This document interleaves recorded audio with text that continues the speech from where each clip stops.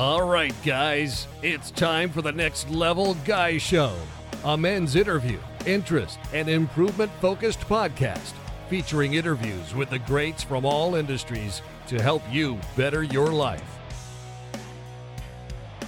Each week, a new episode features an interview with one of the greats, covering all aspects of their story, from life hacks to tips and protocols that have allowed them to live life on the next level. We then highlight concrete action steps that you can use to improve your life. And now, your host, Ian Dawson Mackay.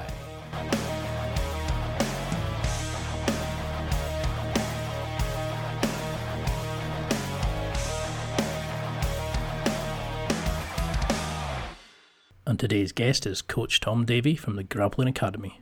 Coach Tom began coaching Brazilian Jiu-Jitsu in early 2006. He's been fascinated by grappling for close to 20 years and spends his days devoted to furthering his art by teaching and studying Brazilian Jiu-Jitsu full-time from dusk till dawn. As a college graduate with high academic credentials, Coach Tom continues his commitment to excellence by teaching Jiu-Jitsu to students worldwide.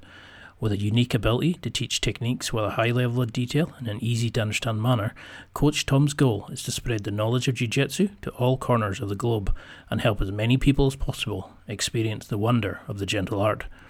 Coach Tom Davey is the South Australian head for BJJ Australasia under 5th degree black belt John Will and holds a black belt under 8th degree Coral coach Carlos Machado. In this interview, we discuss the topics of BJJ, whether you should compete or not, and why it might be the best thing you ever do if you do. To be transparent, this interview was recorded a while ago, a few months into the pandemic, and it's been raging on for a lot longer since. However, all the great tips and hacks that Tom offers are just as useful today as they were when they were recorded. My mic is a bit off, and the sound quality is not great in some places, and I hope that's not too off-putting.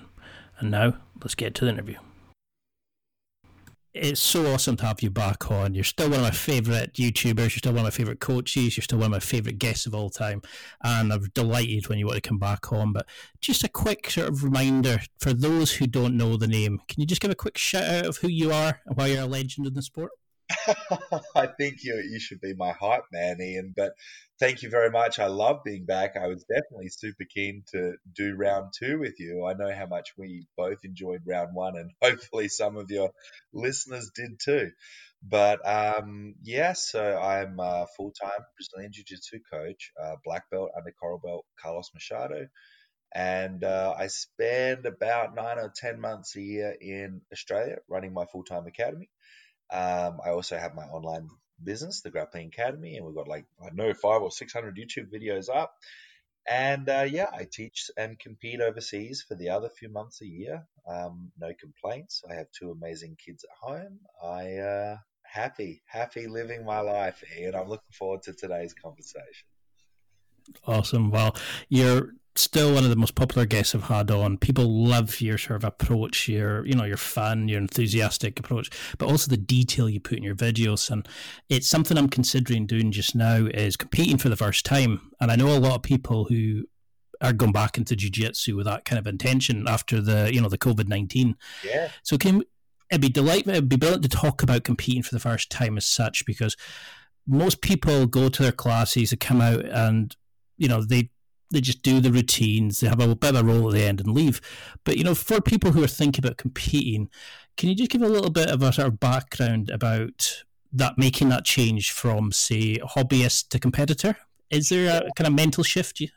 Well, to be honest, I actually don't see there being a difference. I mean, look, at a world-class level, when there are professional athletes doing it, then yes, that's when I would say you go from hobbyist to like a competitor, is when that's what you do full time. Most of the competitors I know, men and women with multiple medals at Worlds and Masters Worlds and stuff, I consider them to be hobbyists. You know what I mean? Some people would consider me a professional because I get to do jiu-jitsu all day. I get to do conditioning training every day because I don't have some normal job that's, sapping my time and energy. Yet then sometimes when I'm over competing at Worlds, and especially at black belt, and you'll get a guy who's just this is his full-time job. He just can, like, this is what he does. He doesn't teach even. Like, this is just what he does. I'm like, oh, that's a professional. So for me, I think hobby, like, everybody should compete in jiu-jitsu once, and everybody goes through like this big stage of the first time, and it's like getting in a street fight in slow motion over 6 months. Like, it's an interesting thing for men and women to go through. Yet I think in my life, Ian, competing in jiu-jitsu, regardless of the outcome or belt level, I've competed at every level. um I think it's probably one of the most powerful self development tools I've ever been exposed to. That's not why I did it per se, but why I would do it again. Abso-freaking-lutely. I think for me, growing up around violence and stuff, when you compete, you're acknowledging the fact that you're going into danger, you're backing yourself, and you're saying, I'm going to be okay with the outcome, with regardless of what happens. Your teammate and coaches are going to think good of you. So I mean, for me, I don't think you should. I think everyone should compete. In fact, I think everyone should compete in jiu-jitsu in their first year of jiu-jitsu. Now, you may not want to compete again, but I think competing at least once, or at least once at every belt level, is something we can do to make sure that we're on the mats, not just getting better physically, but mentally as well. Because I think that's where I made the initial mistake was at white belt. I went, oh, I don't know enough. You know, I had a friend who went and competed, and at the time I was like, no, not fit enough, can't do it. And now when I got my blue belt, I was like, yeah, right, perfect. I'm going to do 6 months from now or 9 months looking for, the next competition. And then suddenly all the gyms get shut down. So what would you say to people just now who are either going back or still laid off, with lockdown? Is there things that like just the general jiu-jitsu practitioner should be doing during lockdown? Would you advise things like getting a grappling dummy, buying instructionals? Are these things really helpful at all? Because I've read and seen some of your videos where you've kind of talked about, it's not as good as rolling, but, do you still believe that kind of thing? I mean, definitely I think there's nothing wrong with drilling, be it on a dummy or a regular person. The advantage of a dummy is you're more inclined to do the amount of reps to really code, that technique, for instance, into your body, more or less. That's a very rough use of terms, but whereas you're just not going to do 200 arm bars to your mate. You're just not. Like, he's not going to let you do it, and if he does let you do it, he ain't letting you do it next week, Ian. So, like, I think the grappling dummy has that advantage, that you can do hundreds of reps, so that when you hit that armbar from guard in the last 10 seconds of competition, you're not thinking. Your body is just acting or reacting. So I do think they're very good like that. I think solo drills have their place. Look, this is going to sound incredibly crass, but I will say it, and I'll let you edit it out if you feel this isn't appropriate. Makes me want to say it even more now. But I was asked this question just by one of my students who's a good friend of mine, and I said, look, it's like all this solo training stuff, it's good, but I guess it's like masturbating, Ian. It might seem fun for a while, but once you have the real thing, it doesn't seem as fun anymore. And I feel like you just, like, we've had these classes and we're rolling, and we used to think it was like bad, and then it stops and we just want to go and get smashed again. We just want to go and get tapped out and everything. And no, I don't think there'll ever be a replacement for that, nor the other metaphor I use. But I do think Yeah. that when what you can do at home that no one's talking about right now is actually sometimes the nothing part. Like, go do other conditioning, go do other work, keep your mind fresh, so when you come back you can do the next 10-year push to black belt, or however long to people have in their journeys, and give your body and brain a break. Now, that's like not super positive and active advice, but I think it's also just real advice, because everyone I know, Ian, who's tried to do their solo training or like virtual training, no one's really loving it. And I'm still like, there are no COVID cases in my state, Ian, literally zero. And I'm still unable to open my gym. So I'm begging to roll. I feel like Oh, just going out and wrestling some random person in the street, although that is frowned upon in our society, I've found. It is weird, and it's that sort of mental masturbation, like you're saying. There's people sitting there going, "I'm going to get a training dummy. I'm going to do 50,000 reps. And I'm just sitting there going, I've done bugger all. Like I've just kind of come in, upgraded my podcast, did my work, kind of thing, just got on with it. And the thing is, we're all going to go back at that exact same point of having, I mean, for as it's, what are we now, about 2 months off. And I mean, it was only meant to be locked down for a couple of weeks. And now I think we're getting to that point. You're seeing people who are getting desperate for it. You're seeing like the benefits of jiu-jitsu and the sort of competition. But for those people like who are maybe afraid of competing, you've got a great video on overcoming fear, with auto replacement techniques. Could you go into a little bit about that? Because I found that video really helpful, but a lot of people kind of go, oh, no. I couldn't possibly go and compete against somebody that wanted to, it's all right on my training partner or my mate, but to actually go and do that, I'd be too embarrassed in front of somebody. So how can we get over that bullshit approach? And what you just said there, I think, isn't that's like the tip of the iceberg that everyone faces. We all hit, like, I don't know of anyone who's competed that hasn't had those feelings that you just expressed. And everyone listening to this in jiu-jitsu knows what I'm saying to be true. There are men and women who do their best to give a bit of bravado and tell you that that isn't in their thoughts. But everyone has that. I think it's human instinct. I think we're afraid of, if we don't perform or we don't live up to our potential, we lose our place in the pack. And that was probably true, I don't know, 1,000 years ago. You miss a few antelope with the old spear, and you spear your caveman buddy, and you probably are kicked out of the cave at that point. But it's not the case in our society. And I've known students who have lost their first 7, 8, 9, 10, 11 matches, like straight, no wins. Say 2 events, 3 events, 4 events, not a single win.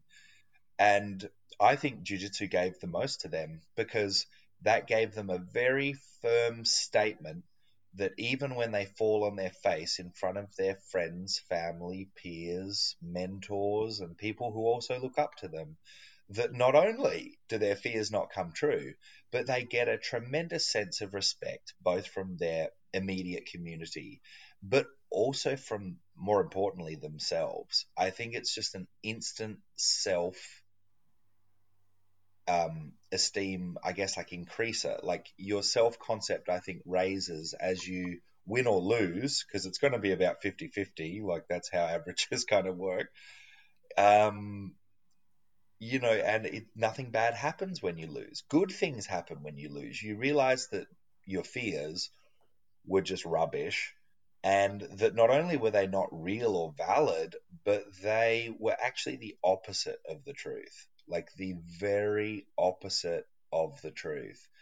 So for me, that was my biggest lesson, like that I took out of it, was not being afraid to fail, not being afraid to try. And even to the point where I developed my grappling style and to go away from winning. At the start, I put so much pressure on myself to win, and I got myself so down and things, Ian, like white, blue belt, I really did. And it wasn't until sort of like black belt, I reckon, and brown belt, that I stopped caring about the outcome so much that I began to just develop a really aggressive jiu-jitsu style. And I like, out of my black and brown belt matches, like if I win, it'll be in the first 45 seconds by submission, and if I lose, that's fine. It might also be like that. But I began to want that more. Like I was willing to take less wins if it meant I felt better about my performance. And yeah, that's just some of the benefits it's given me. But to anyone listening, I would say just jump in, sign up. You're going to feel the fear. Your body's going to try to give you excuses to, I don't know, pull out, but don't write yourself off before the competition and say, I'm probably going to lose and it will be okay. Go in there to win. Believe in yourself. But I've found personally, Ian, when it comes to competing, you can learn one thing per competition. So the first thing people learn is how to face their fears, because as soon as they click submit on their payment button, they're scared to fucking death.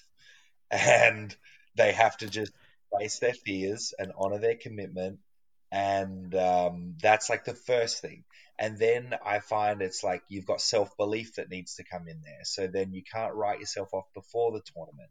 Then you've got like a self respect thing where you've got to do the amount of preparation prior to, your event. And so I feel that like every event you do layers you up. Do I think any excuses not to compete are valid unless you've competed enough to just not want to do it? Yeah, I mean, I personally think that anyone who doesn't compete has an excuse. Everyone who doesn't compete has an excuse. And when you acknowledge that an excuse is just an excuse, you realize that you go, why am I holding myself back? Like, I'm not going to get injured. I get injured in training, not competition. Other than having said that, Ian, I would just say if there are any black belts out there, if you want to play leg locks on black belts and stuff like that, you will get injuries. I know I've caused more than I've received, yet I've also received plenty.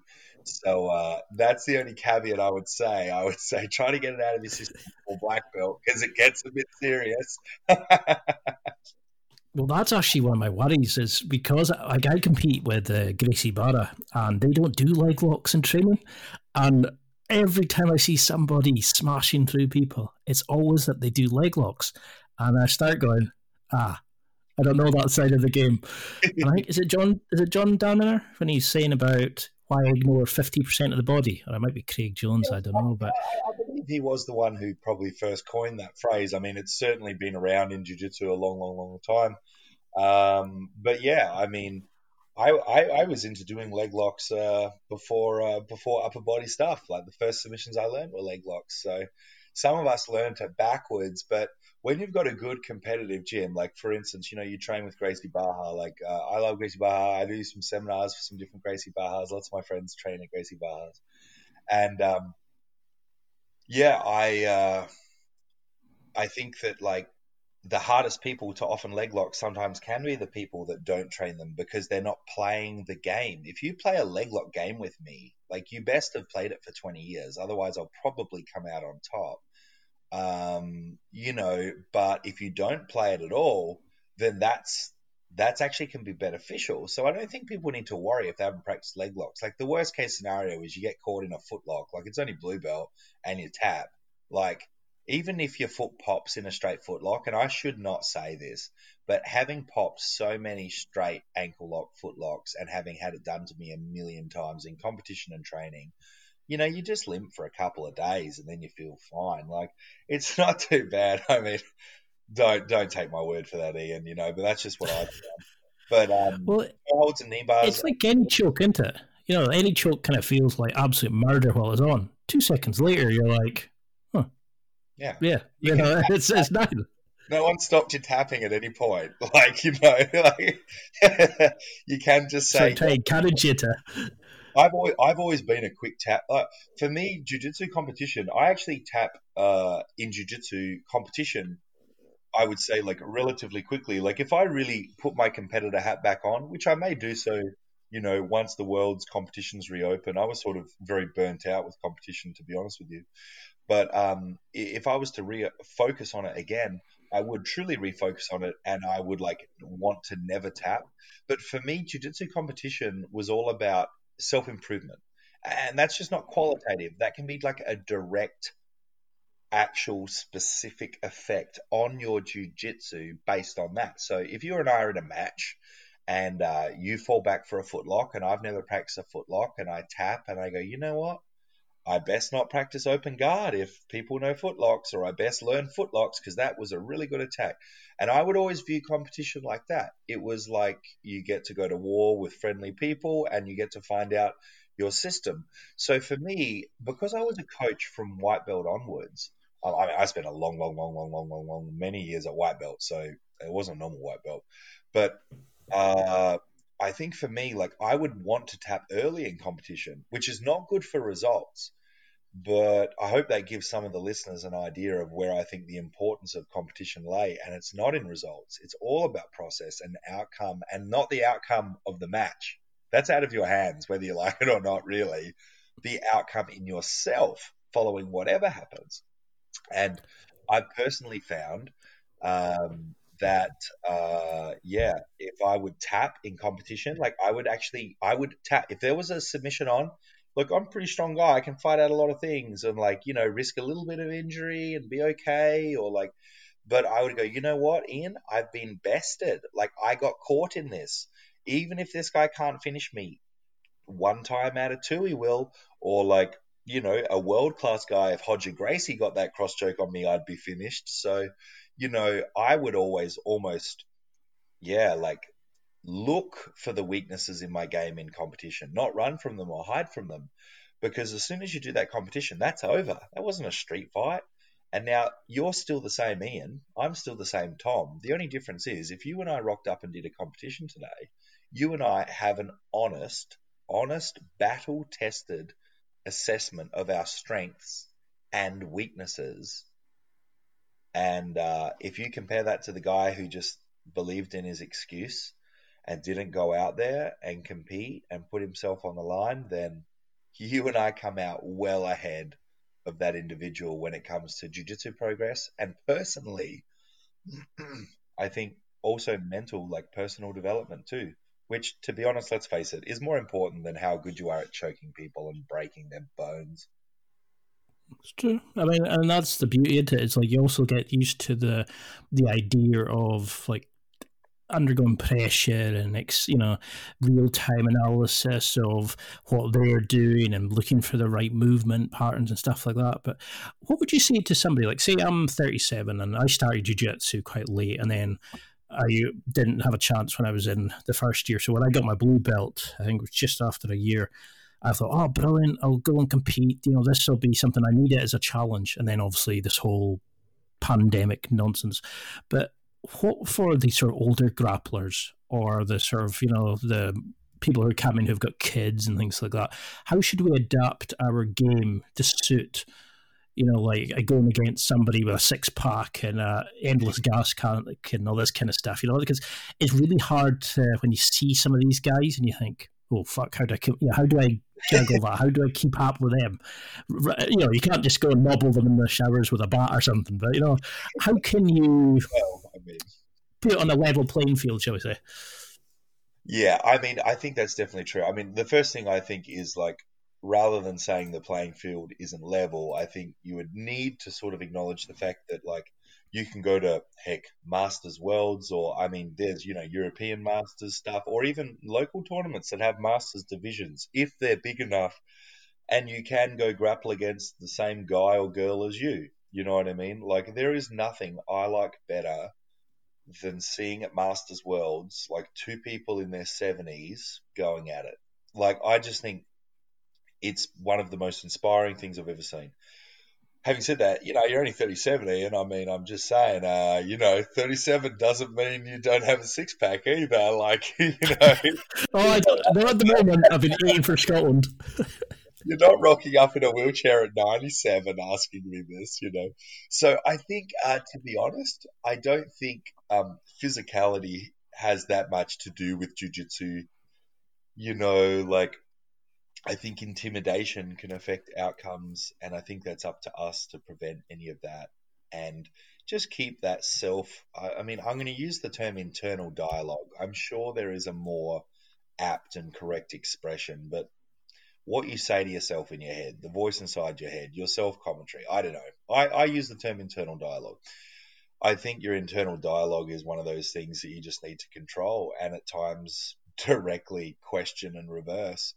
So if you see, let's just say you get put in the blue belt division, 80 kilos, and some jacked up kid on steroids is there and he's jumping around and you're thinking, what the heck? Then, like that could psych you out. But you could also say, man, if this kid needs to take steroids and act like this to feel confident, like I'm going to show him some serious dad strength right now. And we'll just see how tough those six-pack muscles are.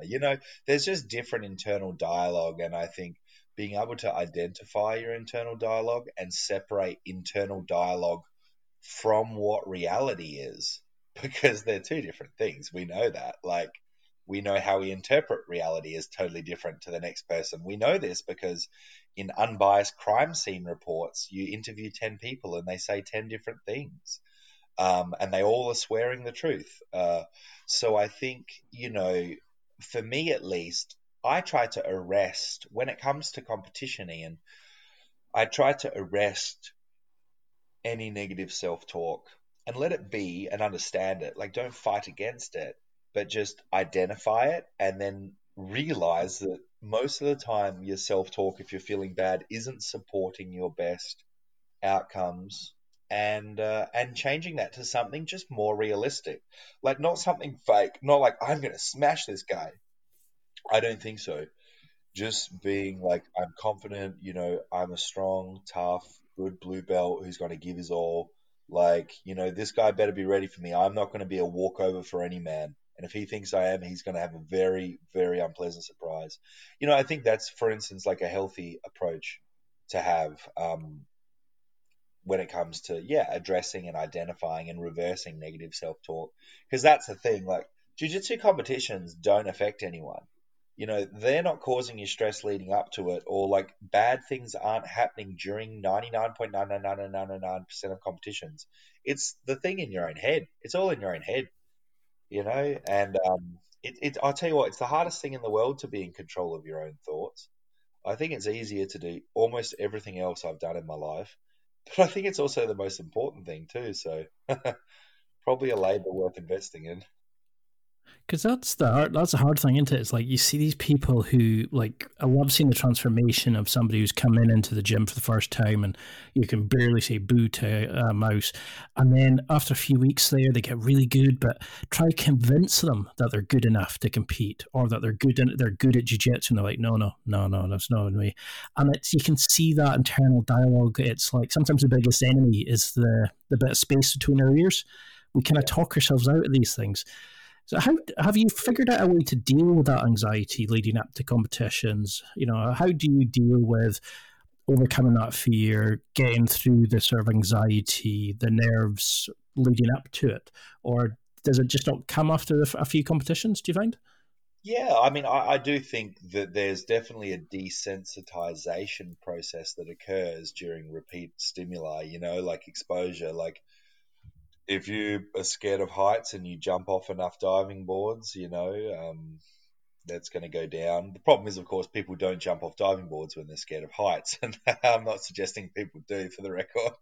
But, I think it would be best practice. And so for me, like, I think I was more emotionally nervous competing when I started competing than anything, especially because violence for me was much more serious in my life in the past. So like that would almost trigger that. And now I wish I was more nervous. I'll go out the night before and not have a care in the world. I won't even have a care in the world in the morning I'm competing. I have to set alarms to make sure I get there on time and stuff. So I think for me, like, my internal dialogue sort of goes something like this. Oh, well, oh, geez, I'm competing with this guy. I don't know. You might see him. I mean, I know most of the guys that fight at, super heavy and ultra heavyweight at black belt level and stuff internationally. And I compete in brackets where I know the names most of the time, obviously. And yeah, if I see that, I'm like, whoa, that guy's like a 4-time world champ, or something. I think my dialogue is like, man, I can't wait to get out there and just like show them what I'm made of. Like, I got this. Like, I've got this. Like, I'm looking forward to this. I have faith in my abilities. I have more faith in my abilities than I have abilities. And that can be dangerous. But when it comes to offsetting fear and concern, then that's a positive thing. I mean, I'm not saying don't be humble. Arrogance is the enemy. But backing yourself, feeling confident in yourself, being okay with the outcome, I think that liberates fear. Because I think that's what people are fearing. They're not fearing the fight. They're fearing losing and how it will affect their self-image. That's my personal opinion, Ian. I love that, because that was definitely me at the start. Like, I went in, and the guys who started at the same time as me were a lot younger, and I tried to fit in with them, and they were doing like handstand push-ups, and they could do all this kind of stuff, and I'm sitting there going, yeah, I'm at least like a foot taller than the majority of them, like a big guy. And when I tried to like be the lapel player or the fast, flexible player that they were, I got nowhere. But as soon as I found out pressure passing, I was like, oh yeah. And it changed jiu-jitsu for me. So how can we find out and start practicing our own style? Is that how we stop comparing ourselves? Do we get to a point where, because we're focusing on our own game, we stop looking at other people? Is this the problem with some of this cookie cutter training that some of these gyms do? They teach their philosophy.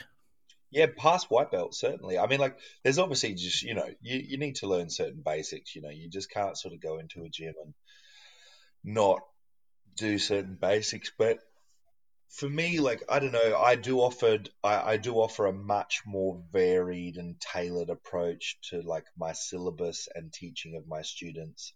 I'm a unique body type in and of myself. I've been involved in jiu-jitsu when I was a little short pudgy kid. I've been involved in jiu-jitsu as a 6'4", 60-kilo guy, and I've been involved in jiu-jitsu at 6'4" and 105 kilos as well, which I sit at sort of when I'm just hanging around. And so I think, like, I've seen all these different body types, and oh yeah, I mean, can you make all techniques work for every body type? Yep. Are there certain body types, shapes, mental dispositions that lead to better success in other techniques? Yep. And I think competition can play into that, Ian, too, because do you know some of my best techniques have come from competition? And it's like I got swept or tapped by something or something like that, and I was like, you know what, I'm going to go practice that. And then I found out that it was like really suited to my game, and like, thank goodness I had that exposed, because I just wouldn't have seen that in my lineage. We just don't do that. Like, there's literally been times where that has been the case. So I think that can help too, Ian. But I mean, ultimately, finding your own style is somewhat easy. I do believe the mat just rolling teaches that, Ian. Like, if you were trying to Toriander pass and you're a big guy, yeah, you're just going to get tired of not passing. So then you're going to try different stuff. And then eventually you're going to pressure pass someone and you're going to go, that was bloody easy. And then you're going to pressure pass tomorrow. And then lo and behold, Ian's suited to pressure pass and he's practicing pressure passes every day. Now no one can stop Ian's pressure pass. So then when it comes to a competitive strategy, you are just trying to funnel that match or matches into your areas where you spend the most combat hours. And that's what the best competitors do. That's why many, many competitors, just like me, do not look at the brackets before we fight, or like don't look up our opponents or make individual strategies. Is that perhaps less than ideal from an outcome-based, like, yes, but in terms of it being the best thing for you mentally to give you the best chance of winning and playing your game, yes, I agree too. So the best competitors just drag people into the areas where they have more hours than they do. Because we all compete against people our size. We compete against people our rank, gender, whatever. So at the end of the day, the only way you're really going to have an advantage is luck. So can't control that. So we just delete that. Or conditioning, which we can control, but isn't as important as some people think. And the third one, most importantly, is just hours on the mat. So if you're a 4-year blue belt and you go against a 2-year blue belt, then you'll probably win. If you do 4 hours a week and he or she does 2 hours a week, you'll probably win. But if he only does half an hour a week, but he spends that entire time doing a reverse De La Riva, lapel spider hybrid, and he pulls guard and puts you in it, that kid could be a white belt. He's going to win that match, because you're just never going to be used to dealing with it. And he is. So his mates have pulled the lapel and crushed him and pulled backwards and slammed him and broken the grips, and he knows what's going to go wrong and you just don't. So he's ready and you're not, like in that position. Just like if you were to fight a non-grappler in a grappling competition, our aim is to try to put people where we're better grapplers than them. So I learned very quickly that at black belt level, personally, for me, Ian, my footlocks, like there are plenty of people better at footlocks than me. You know what I mean? I'm just a person who's loved them for a long time, but whether in competition or training, I know that my footlocks are like vastly superior to the average black belt. So like I play that game. It's not what I do to my white belts or blue belts or purple belts at my gym, but that is, my strongest weapons at a higher level just because they're not familiar with it. So that's what I would say is just get familiar at something. Doesn't need to be fancy. Some of the best guys in our sport have basic games. You mentioned pressure passing, like a wonderful, nice guy, Bernardo Faria. Look at him. He basically did one pass and one sweep in his entire career, and he's a 5-time world champion, 2015 double gold. So I think that gives us normal guys hope. And he claims he's got a bit of a dad bod and he can't do a cartwheel and he's not a gifted athlete. So who knows, Ian? There might be hope for us yet, mate. Well, I mean, that's what I love, because when I found pressure passing, I thought, yeah, this is good. This works for me. But what does it do against, the flexible guy, the tall guy, the thin guy, the small guy? And I found that if I get them all into the channel or the chain that I wanted, no one could get out of it. And I was brilliant, and I could pass through, and then I found, oh, wait, I don't know what to do when I got to side control. And then, I could go from side control to this position, but I didn't know how to get to that position. So I started figuring out, like, chains of commands and, like, how to go from passing the guard to actually putting on a submission. But is that something that you've noticed with top performers, is that they keep things very basic, that they dial in maybe 2 sweeps, 2 submissions, 2 guard passes, and they just get them to world-class level? What other similarities between the top performers and top competitors have you noticed? Well, I think what you just said rings very true and is absolutely correct. Even to the point where it might not even be 2 of each, maybe just 1, However, most of the time the top guys are making their living in jiu-jitsu and they've been in it a long time, like myself. So we're going to have an extremely broad repertoire. And it can be, you go to a seminar, say, with a world champion, and it can be tempting to think, oh, they just know so much. It's so broad. There's so many things I didn't know. But most of the time, in my experience of training with so many of those men and women world champions, that they actually have a very small game, and that's why they were able to excel at it. If you want to be the best carpenter and the best plumber and the best lawyer and the best doctor, good luck to you, but I promise you won't be the best at any of those 4 if you try to be the best at more than about one of those 4. So that's just a reality. We divide our hours by our techniques. So we must have a broad enough repertoire so that we can take the opportunities presented to us. However, we must have enough depth in that technical repertoire to make sure, especially at a high level, when the shit hits the fan, that you're going to get that choke, that escape, that tap. So how would you start ramping up your training for this? Is this something that you would do like 6 months away from a competition, or do you have, like, say if you were wanting to do a competition in, like, say September and it was like January, when would you start ramping up your training? When would you start doing a training camp, hitting the weights and that, or do you kind of stay competition ready as close to it as much as possible?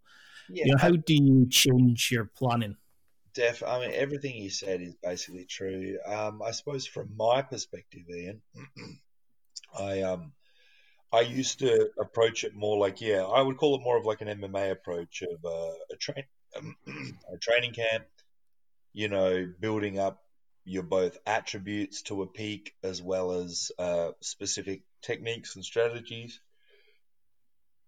I don't do that now. I suppose for me, jiu-jitsu competition is about different things for me now. So like I used to, yeah, like think about it in from 6 weeks to 6 months. I'd often only try to compete twice a year.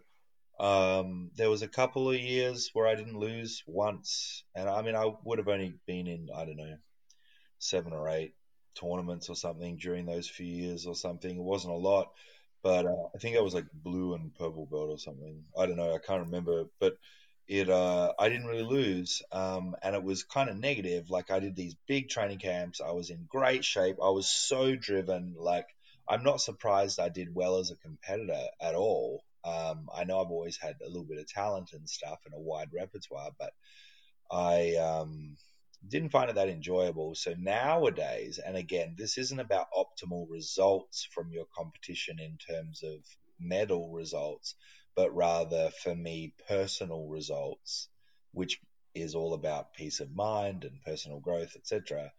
For me, that was more about just competing as I would. Same if I just got in a fight in a car park of a shopping center, like you just are fighting now. So, I tried to keep my conditioning program, my diet, and my training uniform year round. In fact, the only thing that changes is because I'm 9 times out of 10 competing in the United States or overseas, I tend to train a lot less in the last 2 weeks before competing, funnily enough, because I was just tired of always going into these tournaments like beat up and injured.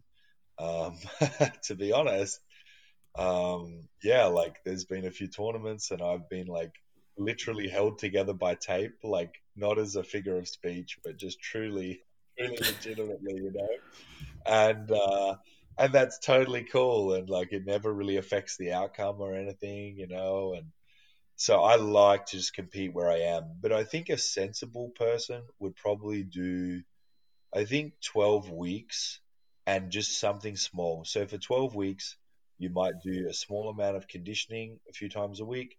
And for 12 weeks, you will do one roll before class and one roll after class extra. Or maybe just one roll after class and 20 reps of your favorite technique before every class from now till, you compete. I think that's a very healthy balance, so you feel like you're peaking, but you're not stressing yourself out. I've generally found, Ian, that 9 times out of 10, it's not about optimizing performance on the day, it's preventing you ruining your performance on the day. So I tend to take a more laid back approach nowadays, but I'd say a 12-week training camp with extra sparring rounds starting from your feet, certainly a very firm idea of what you're going to do if it goes wrong, but more importantly, what you are going to do as soon as you slap hands. As soon as you slap hands, just know what you're going to do. You're going to pull guard. What if he pulls guard? What pass? What sweep? They're the two things you need to know, because that's what's going to happen.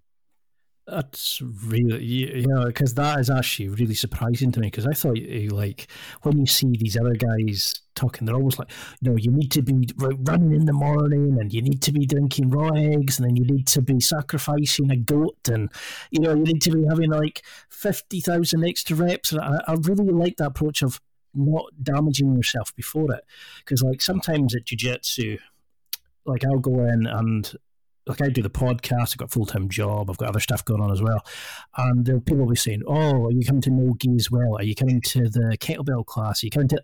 And, it's like every night, and it's like the no-gi, for example, and the gi stuff we do is like an hour of technique, and then there'll be an hour of rolling. That's a lot of classes. And it's like, as an older git like myself, I can't always cope with that level of intensity, so I have to be very kind of like picky of what I do. So a lot of times, like, the no-gi classes kind of fell on the day I would always record podcasts, but some people might have to go pick up the kids, or it might be a date night, or it could be a job they have to work slightly late. So how would you pick in those kind of classes and those kind of setups? Would you do rolling once a week, or would you come in just for rolling, or I've seen it done with different people, different approaches. I've seen younger ones go in for everything, and I've tried it and it almost killed me after a few weeks.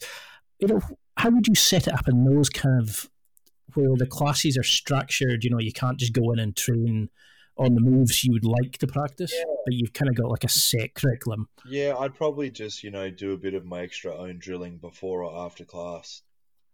Way to increase the cardio without increasing injury risk. And I think if I had to go back in my career, this is quite controversial, but I do believe it to be true. I would have done more drilling and less rolling.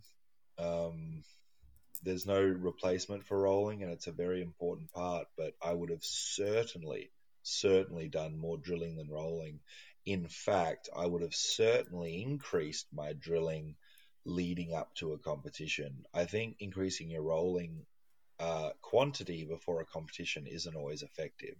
Increasing your rolling intensity before competition absolutely is. So I think going to a little bit of a higher intensity, shorter duration of rolling, if anything, or same duration, higher intensity. So what would you do? I mean, do you follow the kind of like memory, how do I say it, of like, you do the movement and you just keep learning it and you repeat it over and over again? Or are you kind of leaning more towards the Kit Dale approach, where you learn the concepts behind how to sweep somebody, how to submit somebody, and then you learn to actually figure out a movement based on the principles from it?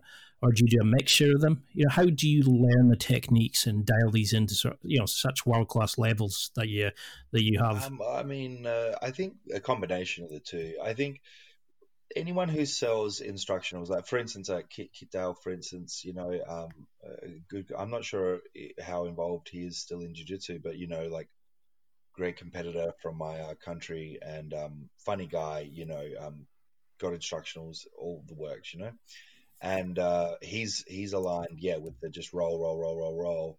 And for instance, while we're talking of that particular athlete, he's also like a total physical specimen that was a naturally totally gifted athlete whose behaviors of rolling only during a class would have got him kicked out of 99% of academies. You know what I mean as well. So I actually don't think that's for a normal person. There are people with good business instincts that can go start a business and they don't need to read a business book or have a mentor, or they're just going to go it and they're just going to do it. And that's not everybody.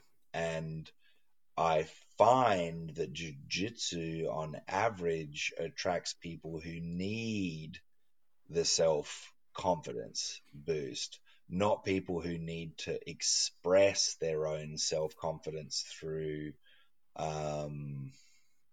just rolling and trying to express their own jiu-jitsu. You're trying to build something in them.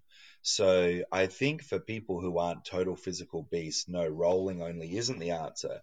And, to be frank as well, rolling for the quantity required to actually develop the breadth and depth of skills not only isn't necessarily the best way to learn it because of the high stress nature of it causing too much of a long learning curve per se, because you're just not going to be able to do things correctly for a long time. And now you risk having that adrenaline hardwire poorly executed techniques into your system. So I think for me, I would say you have to understand principles and concepts. That's the first thing. But then you go into specific details of the techniques, which is how you illustrate and understand and apply those said concepts. And then finally, obviously, putting them in live rolling, pressure testing them, finding out what goes wrong, so you can make a plan B. It's time for a quick break. There are millions of potential products to buy, so how do you know which ones are worth your hard-earned money? Simple. You go to nextlevelguy.com/affiliates and explore those that will transform and improve your life. You'll find deals, listener exclusives, and special offers with some great companies. Recommendations are 100% honest and only on items Ian has tried or believes in. The companies showcased will make you a better man in all areas of your life. Simply go to nextlevelguy.com/affiliates and level up. Now, the question I'm dreading, because it means I would have to start eating like a grown-up again. Now, during COVID, we're all just munching and grazing 24/7. Yeah, I do. But I think you would try and beat me up if you saw some of the stuff I was eating for a while.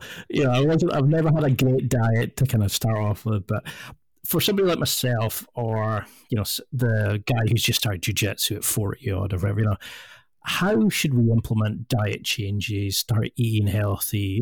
Do we bother with supplements, with protein powders? I start taking vitamin C and vitamin D because of vitamin D because I live in Scotland. We don't really see a sun, but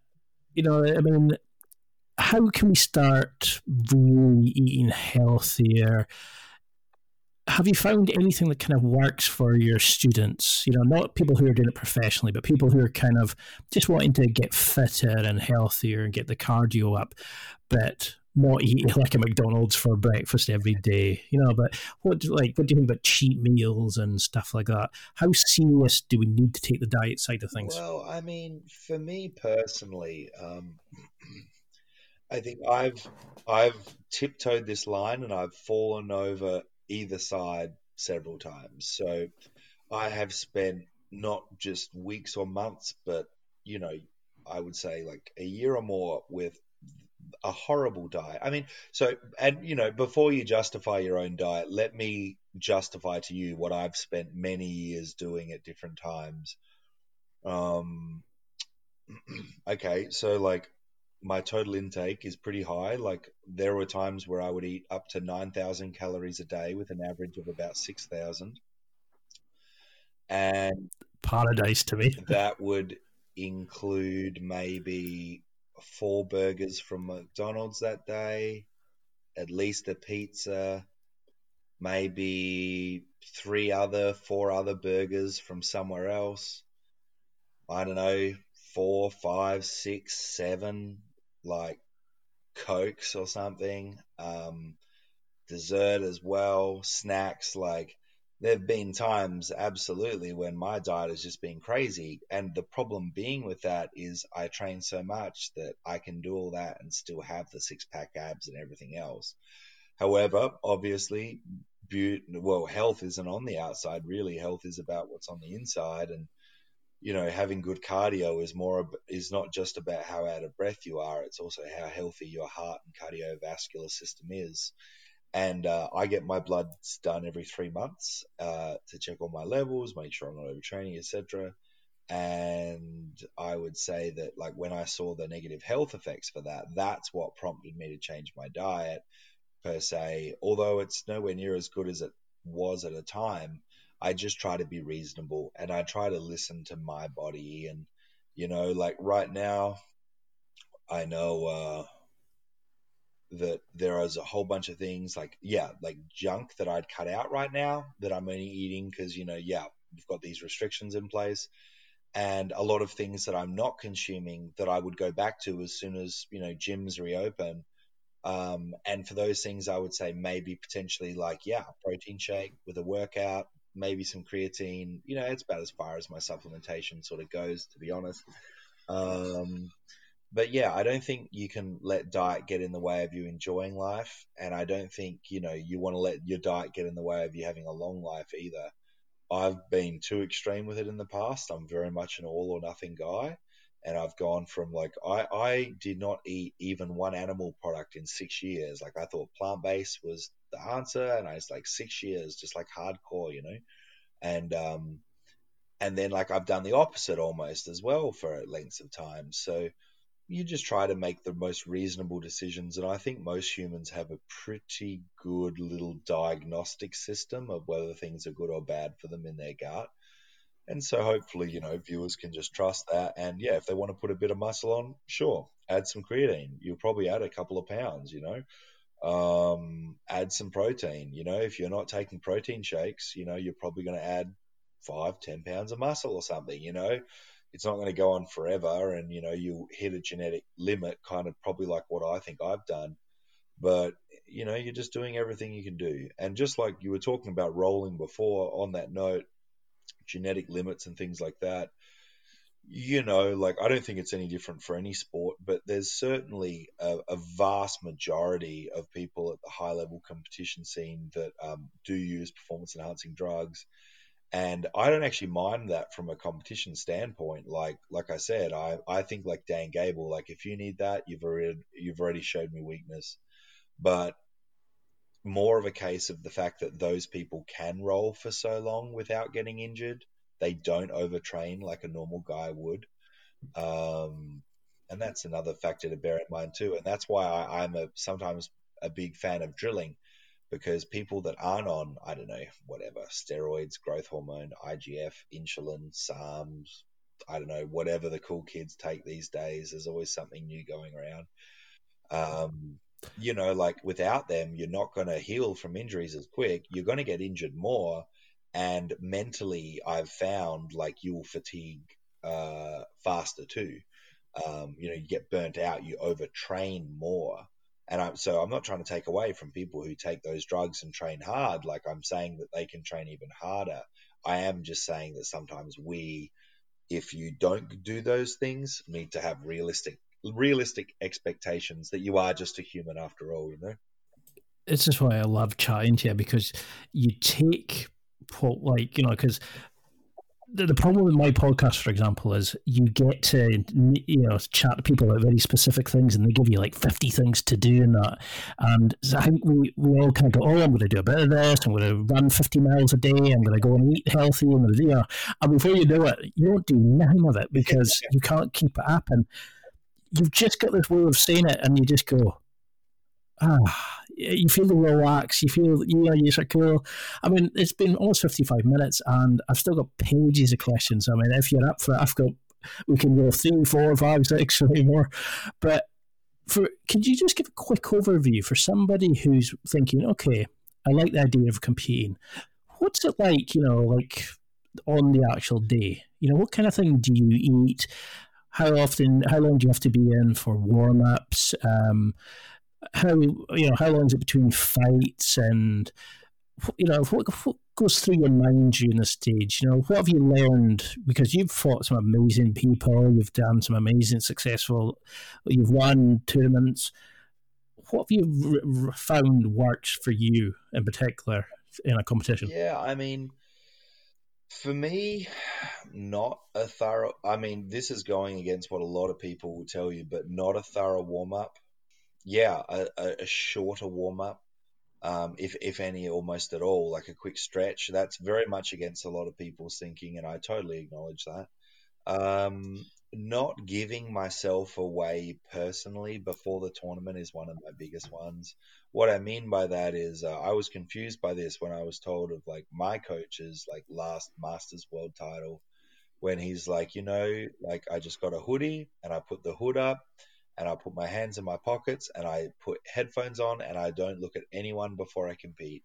Like all of my energy is just internalized and it's for me. I find that that's a good approach. In terms of what people can expect in a tournament, 9 times out of 10 it works like this. You'll rock up an hour early. It will be running early, on time, or most likely late. There'll be a whole bunch of people and you'll weigh in. And then when your name's called up, you'll go over and wait until a fight or two is done and you go on. You shake the ref's hand, you shake their hand, and they say combate, and you wrestle for 5 minutes or 10 minutes or whatever belt rank you are. And then, you shake the guy's hand and you give him a hug and they raise one of your arms and you chat when you come off the mat and you talk about where you train and that match and how good their technique was and like how strong you felt their grips were, and you got like a friend and a buddy, and like that's match 1 done. And then depending on how deep your brackets are, you might have a couple of matches in a day. I've had up to over a dozen in a day, then, you might have 20 minutes and you're going to feel like after that first match that you can't even walk, let alone, fight again. it's like a fight or flight instinct. It says like, go back to the cave, man. Just go back to the cave now. Like, you've already fought one saber tooth today. You don't need to fight another one. um, and so you just stay in there, and then your arm and forearm and back pump all go, and then all of a sudden you're feeling okay, and you're gonna not want to do it, but you just will. And then your second fight will always be so much easier and more relaxing than your first. Um, so that's how a normal day would go down. And then whether you win or lose, end up with medals or not, you're going to go home feeling really good about yourself. Just as if you stood up to a bully or something and got beat up, but you stood up for them, you stood up to them. I think you would still be proud of yourself. I think jiu-jitsu is a lot like that. I just love the way you put it, because I think a lot of people, myself included, have like made it far more extensive than it probably is. We've probably overcomplicated it in terms of, oh, you've got to go in with this game plan, you've got to have this set training schedule, and it's just going in, rolling with somebody else in a gym where it's a bit stricter, results are control, and I think that's the thing, is we blow this stuff way out in our head. It's just like men in general, the stuff that we do, but we've got such a big ego, a lot of us, that we think, oh no, we can't possibly go and lose against somebody, because then we might be less of a man in that situation. And it's so true. Like, and that what you just said, like most men will never have, whether it's the self-confidence or self-awareness to identify and definitely speak of the issue you just spoke about, because whether men admit it or not, and every man out there listening to this knows what I'm talking about, until you're confident and competed as like a combat athlete or something, men are constantly, whether they know it or are conscious about it or not, like worried about violence and wondering what would happen and questioning their abilities and thinking what ifs or what would I do in this situation. And it's either false bravado or genuine fear, and it's linked to so many different things, and we don't really understand it. And I think when you just separate that and you start to reframe that, you can actually argue the opposite. Like, for instance, say you and I, Ian, we're over in Scotland. Where do you live in Scotland? It's in Glasgow in the United Kingdom. I have not Scotland. I have two students in Glasgow. Like, as in, I have two students that literally have moved to me in the last few years from Glasgow. So small world. Anyhow, yeah. So say you and I are over in Glasgow, and three gentlemen, want to have a bit of a punch on with us or something, and it's just you and I, and we've got two mates, and we get to choose, and we get to pick a third for some epic, false, mythical street fight that's going down now on some Glasgow pub street. You've got a guy that is muscles, tough, talks, confidence, whatever, but never been in an altercation before.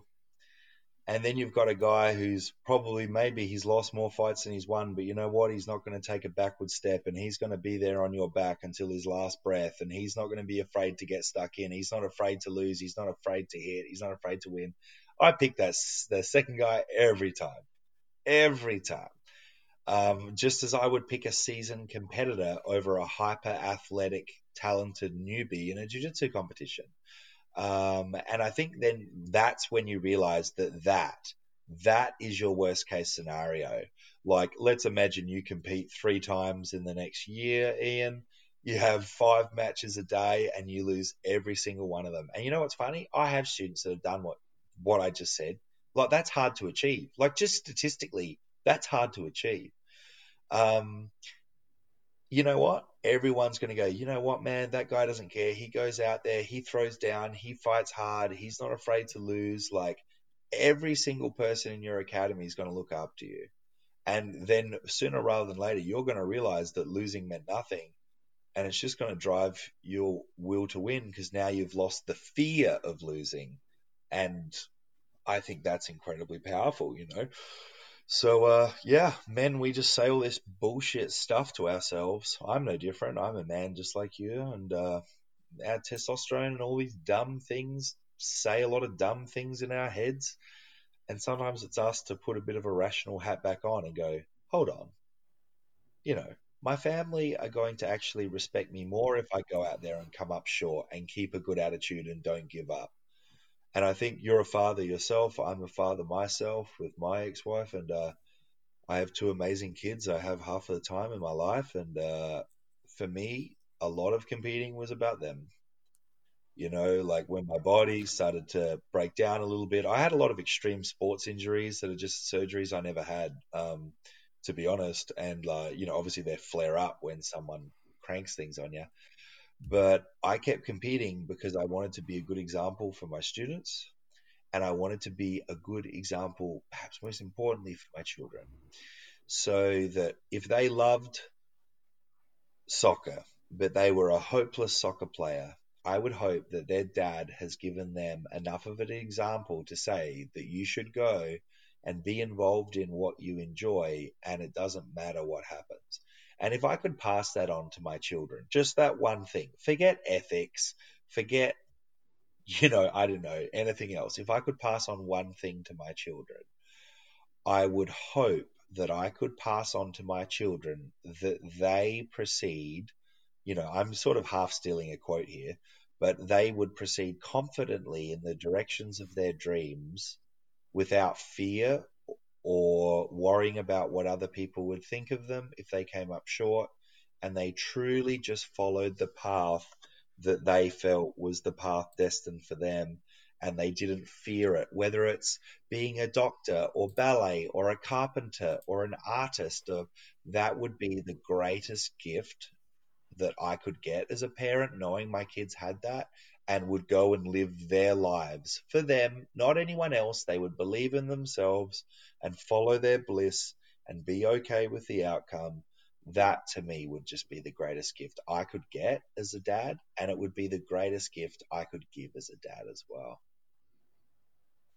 I love that, because that was actually one of my questions, was how did things change when you became a father? Did it affect you in any way? And I think it's really beautifully put, how you put it, and you can feel that passion when you speak about it. And a lot of people use it as an excuse almost. Like, oh, I've got kids now, I can't compete and stuff like that. And I was thinking, like, I would love to go out and do stuff because of that.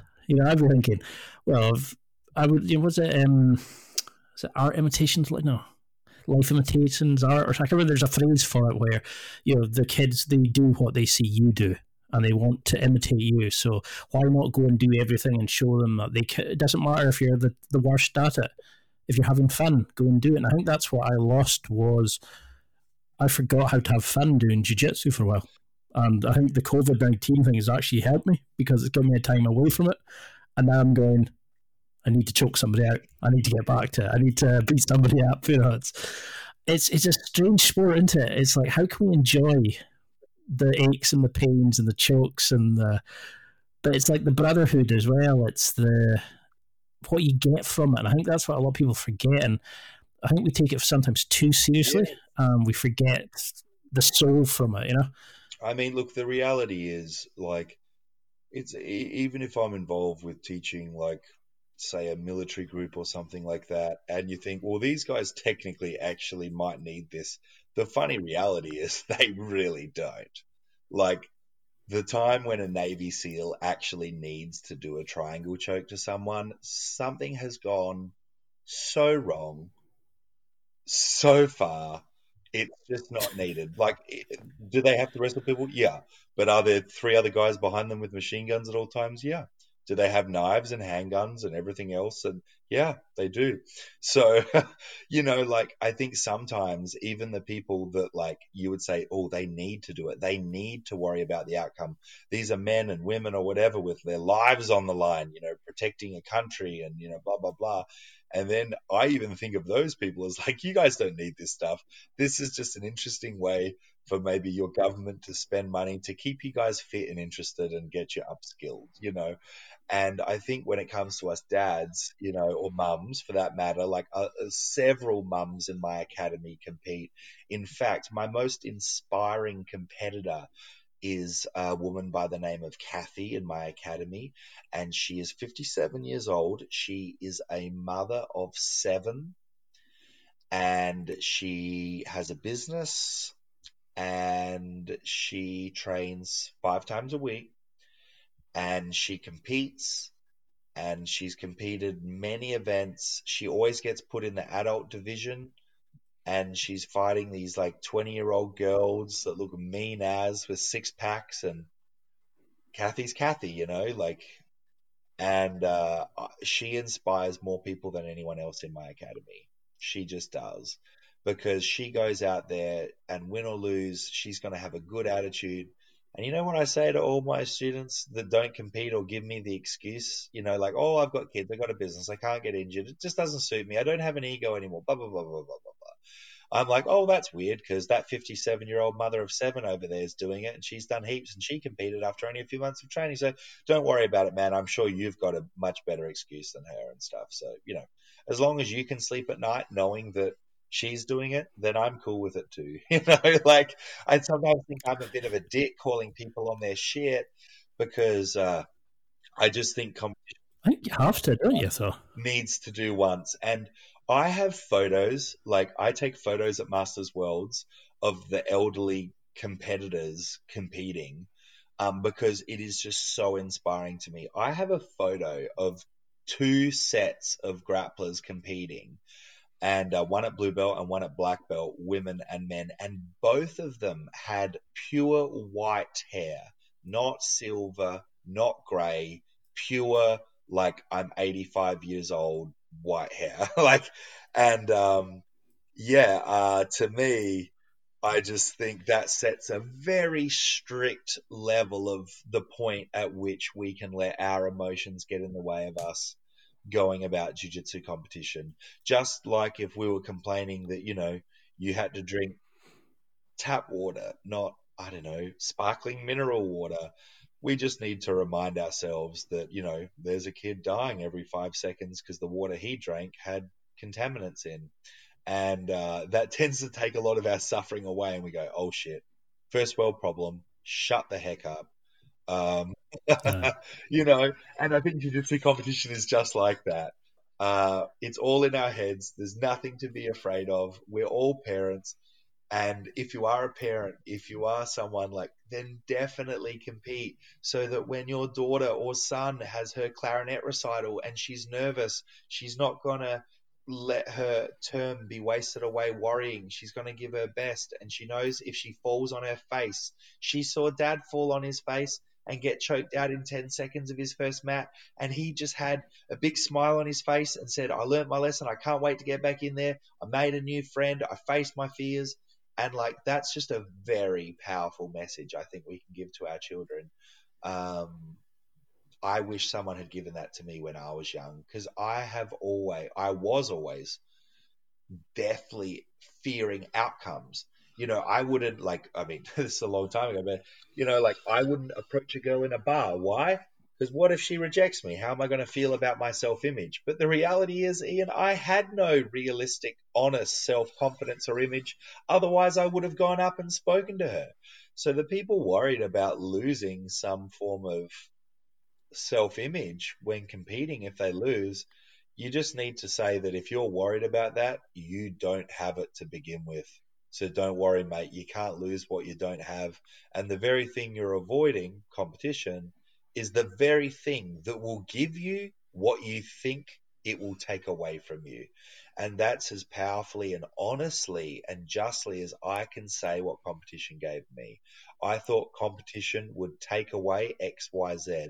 Little did I know that I never had X, Y, and Z, and competition gave me those very things. That's probably one of the best answers I've had yet.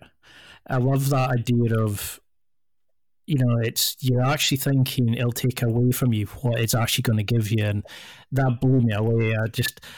It's one of those things that, well, to actually mention it with dating as well is superb, but that's why I think you're so successful, is that you cover this sort of stuff. You know, you go into the dark side of it that a lot of people avoid. And, you know, like on your YouTube channel, you have like Pierre, the struggling grappler, and, you know, they look at like older stuff. You mentioned about your clients. You just cut through all the noise and you tell people about what it is realistically and how it's going to change their life. And I really hope just people listening to this have now completely changed their mind. I mean, I'm definitely want to compete when I go back. Hopefully that's going to be soon. But I mean, I know we're well over our time, but how is the COVID-19 sort of affecting you, like as a sort of businessman? Are you finding, is there going to be restrictions for the next while before you can get going back in? Yeah. Because I think you're changing lives and you're inspiring people, and, you know, you're doing your purpose in life. And I love seeing the success you're going to. But I mean, when you are allowed to go back, have you got a date yet? Are you wanting to compete again? What's going to be the next stage for you? Well, I was flown home a month early from the United States on one of the last, you know, passenger flights back, and we shut our borders. But I've got lots of seminars that I certainly can't wait to do, and people that I want to see around the world that I was meant to do. And I'm certainly looking forward to that. I mean, yeah, sure. Like, I mean, it's funny because like I can tell you that I've lost my motivation to compete, but do I look forward to going to Worlds and competing, or doing a few like no-gi invitational type events or whatever over the next year? And do I see myself saying yes to every opportunity? Yeah, I do. So and yeah, so like I don't think you need to bring up like the motivation to compete. I think like I'm constantly told by my doctor and people that know me, like, you're right, it's probably time you focus on your academy and stop doing this. And I'm like, yeah, you know, I'll rest when I'm dead. I'll just do this next tournament, or I'll just fly over for Worlds this time. I'll just fly over for Nogi Worlds. I'll just fly over for Pan Ams. I literally said those three things just in the last 6 months. So I'm sure I'll be traveling, I'll be teaching, I'll be competing. I just want to get my own gym back up and running, like just for my students. And I am one of the students of my gym as well. Like obviously I'm the head professor, but like that academy gives me just as much or more than any of my students, I think. So right now, yes, despite having 0 cases, we could potentially there's like ambiguity in our laws that could allow me to open up actually in 1 week's time. And some gym owners are talking about doing that and taking a bit of a risk. I am aligned with thinking like that due to the fact that I don't think there's a safety risk. It would only be a financial risk where I risk, say, a $10,000 fine.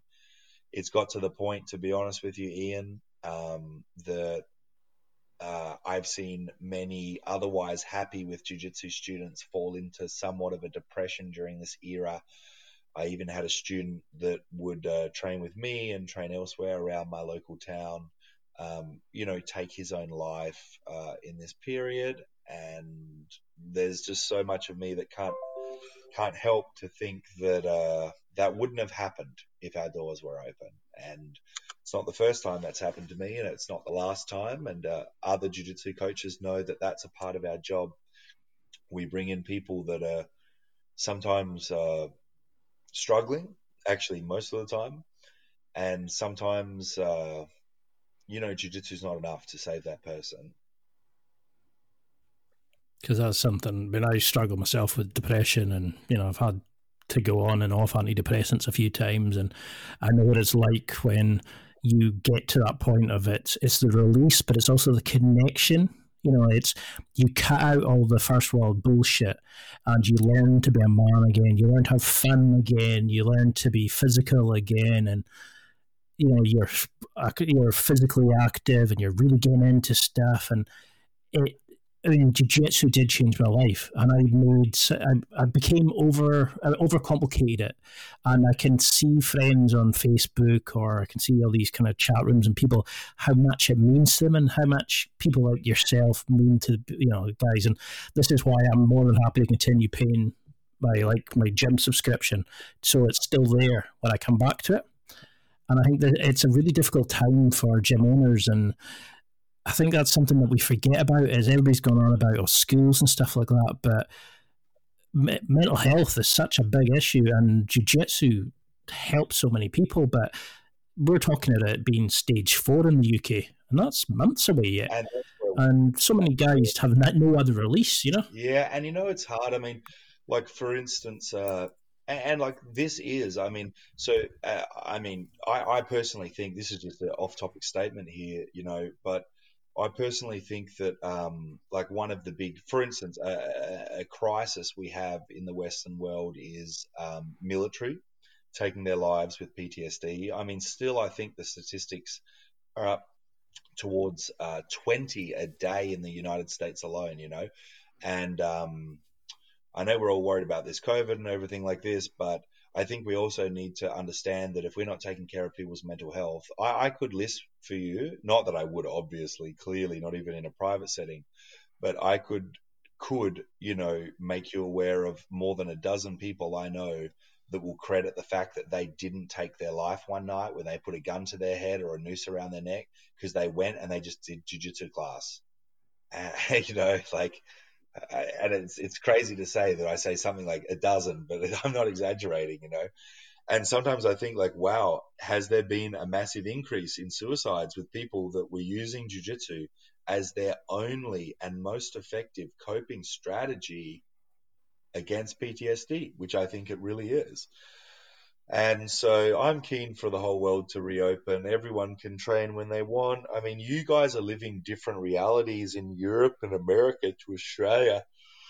So we're in different settings, but I mean, I'm left without money and my overheads of my gym still go, like nothing stops. And some bigger businesses in my country, got up to $30,000 in just cash grants.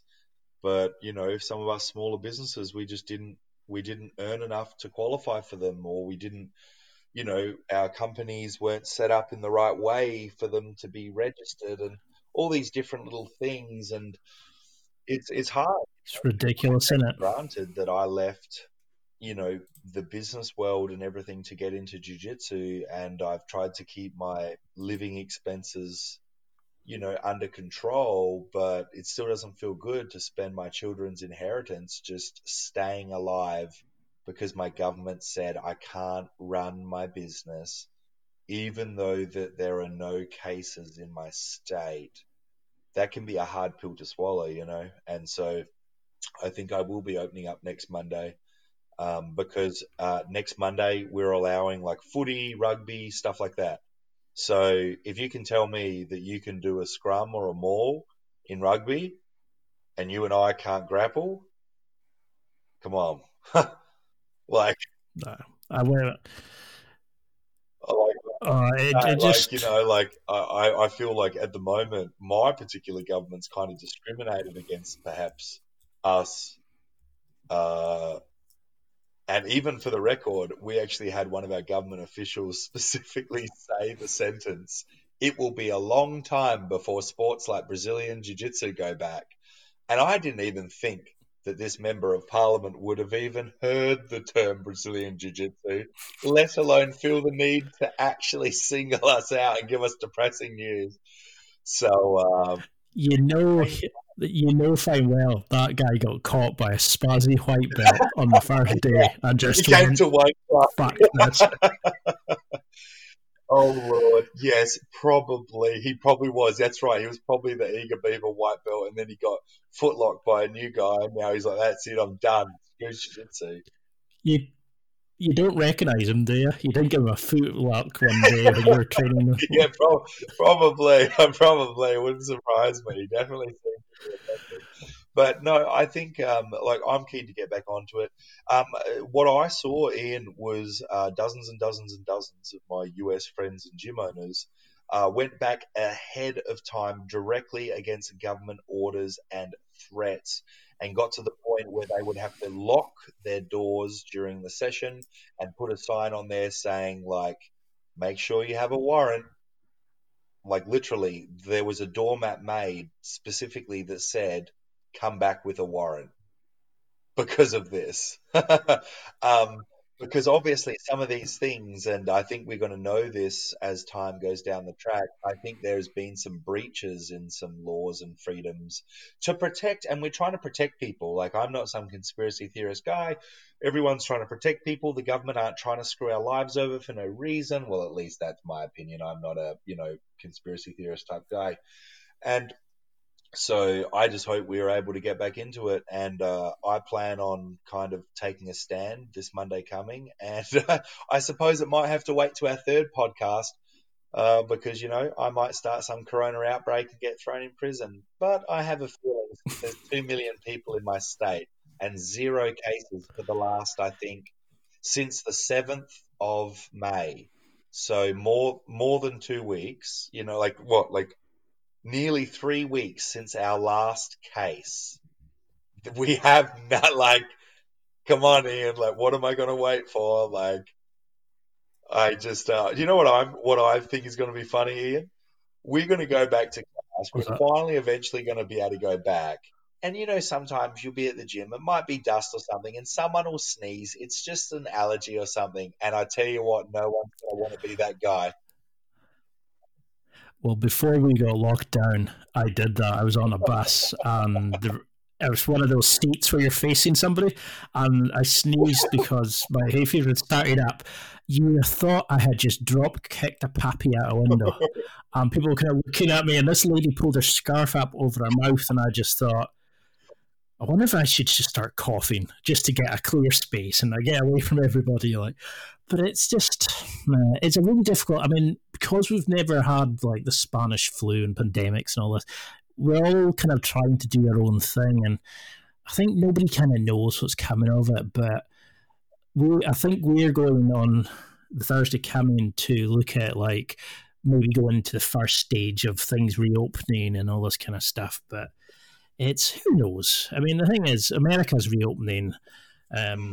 Maybe that'll be the third podcast, is how do we do it in a nuclear war zone, and how do we, number 4 will be how do we survive a Mad Max territory using jiu-jitsu. That's what I was hoping. Yeah. I'm going to be honest with you. I was in Arkansas. Arkansas, when the restrictions and everything kicked off. I had to shut my gym down from the other side of the world. And so I was like, you know what? I'm going for a walk in the forest. And it was funny because we went to Arkansas, so we went to have a bit of a walk. And it was St. Patrick's Day, actually. And I thought to myself, like, because people in America really started to panic. Many people I know stocked up massively on ammo and bought guns that weren't gun owners. Like, there was like a proper panic.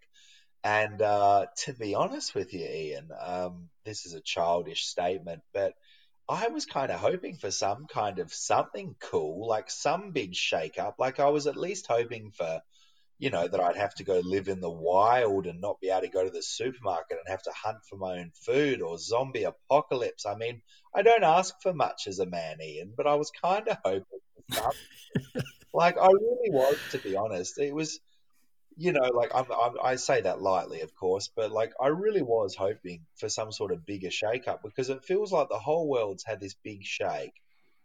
And I suppose until we see our final mortality causatory statistics, which may never be there, I think no one knows, are all these deaths correlated or caused?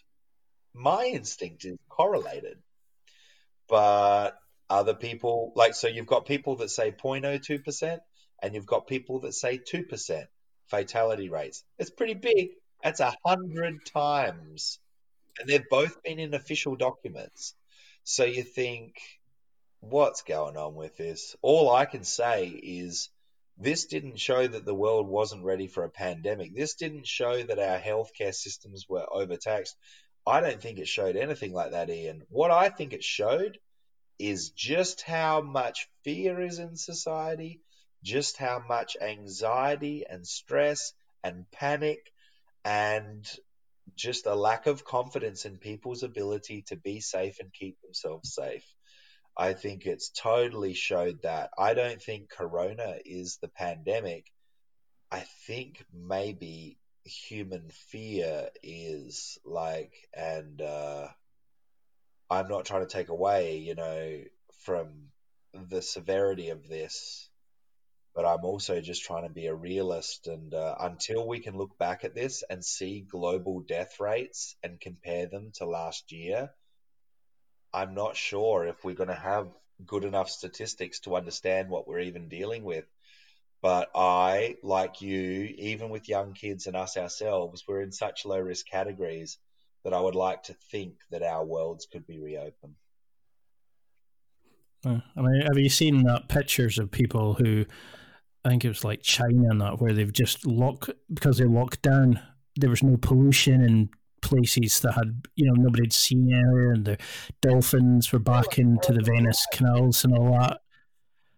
And you're thinking, are we the virus? I know it's like the Matrix kind of thing, but you think, the humans are maybe the virus, and when you sometimes think and you look back and go, it just shows how, like, some people were saying about, oh, I learned, you have to wash your hands and sing happy birthday twice now. And I was thinking, if you want to be told to wash your hands after going to the toilet, you've got bigger problems than a bloody virus. If somebody had taught you that when you were a kid, it's a bit kind of... But you know what? It is so true. And we talk about, it's changed our lives and you have to wash your hands. But yeah, like, I don't know, like my mum taught me when I was, 4 years old, that you go to the toilet, wash your hands. But you and I both know for a fact here, and every bloke listening to this knows exactly what I'm talking about. If you and I go to a pub and it's, 10 p.m. and there's 10 blokes at the urinals, at least 8 or 9 walked out without washing their hands. Do you know what I mean? Like, oh God, yeah. It's been a problem for a long time. Like, and then they'll go and eat it's why there's hand and everything as well. Like, you know what I mean? Like, it's one of the few places you can find hand soap is in a pub toilet. Like, yeah, it's just pretty funny, Like, I'm not sure, but so I think, yeah, like, world was due a bit of a shake-up. It gave us a little bit, tapped us out, made us realize, that maybe our global hygiene practices could be improved, and how much, we were taking everything for granted. We definitely had a sort of a 10th Apple effect per se.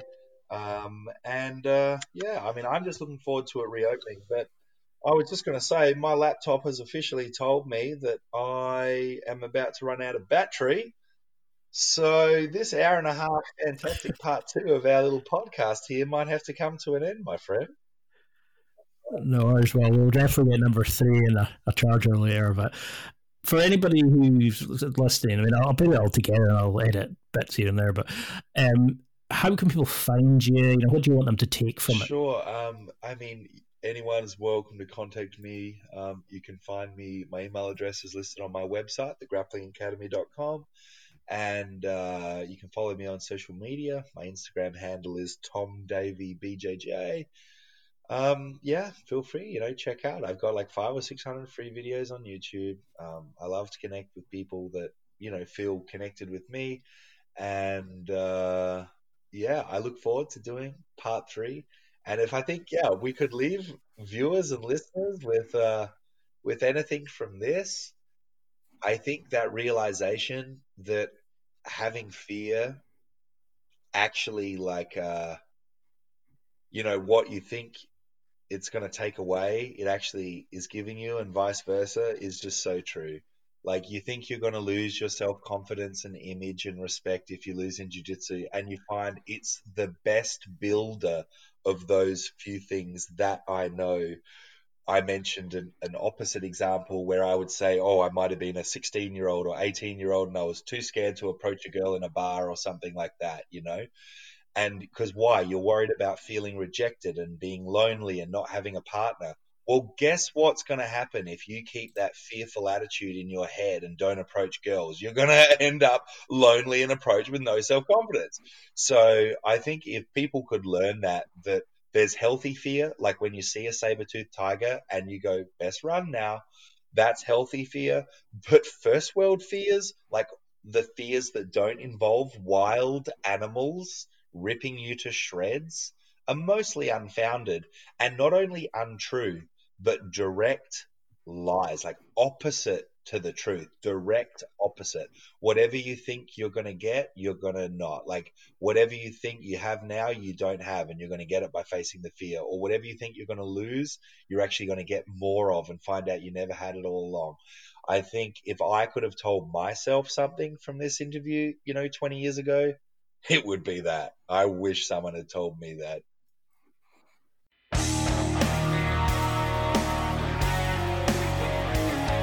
Well, that's it for another week, and thank you for listening. It's now time to take what you've learned and use it to develop and enhance your life with the key points mentioned. Listen, try it, embrace it, use it, and crush it. Now's your time to hit that next level in your life. If you liked this episode, then please leave a comment on the show notes or a review of the show on your podcast platform. Everything helps evolve the show. Until next week, keep seeking the next level in your life.